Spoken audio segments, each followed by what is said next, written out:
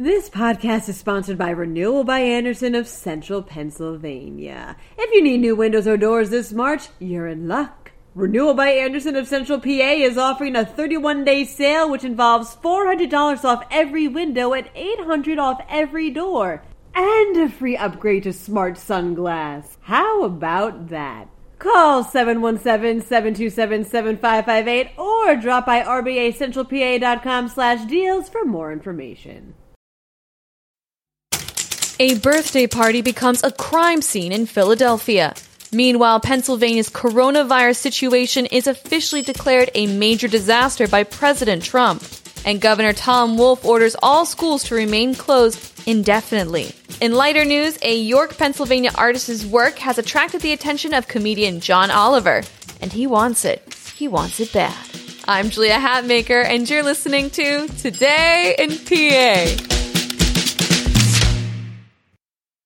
Horrific news outside of Philadelphia, where as many as 5 people were shot inside a home. One of the victims was a 2-year-old, while 2 others were teen girls, reports David Chang with NBC 10. The victims were found both in front of the house, inside of the house, and in a nearby alley, according to Minsa Dean with the Philadelphia Inquirer. They had been celebrating the birthday of a man who had been shot a few days earlier when an unidentified gunman opened fire on the party. 3 of the victims, including the toddler, are in critical condition.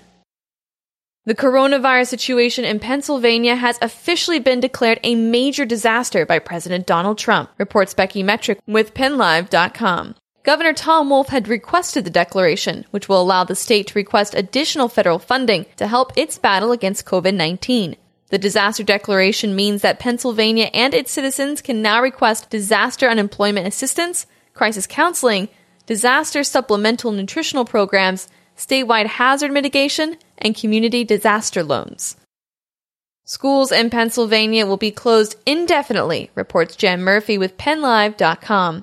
Governor Tom Wolf said that while the initial school closure order would end on April 6th, he would be extending it for the time being as the Commonwealth continues to fight the spread of the coronavirus that causes COVID-19.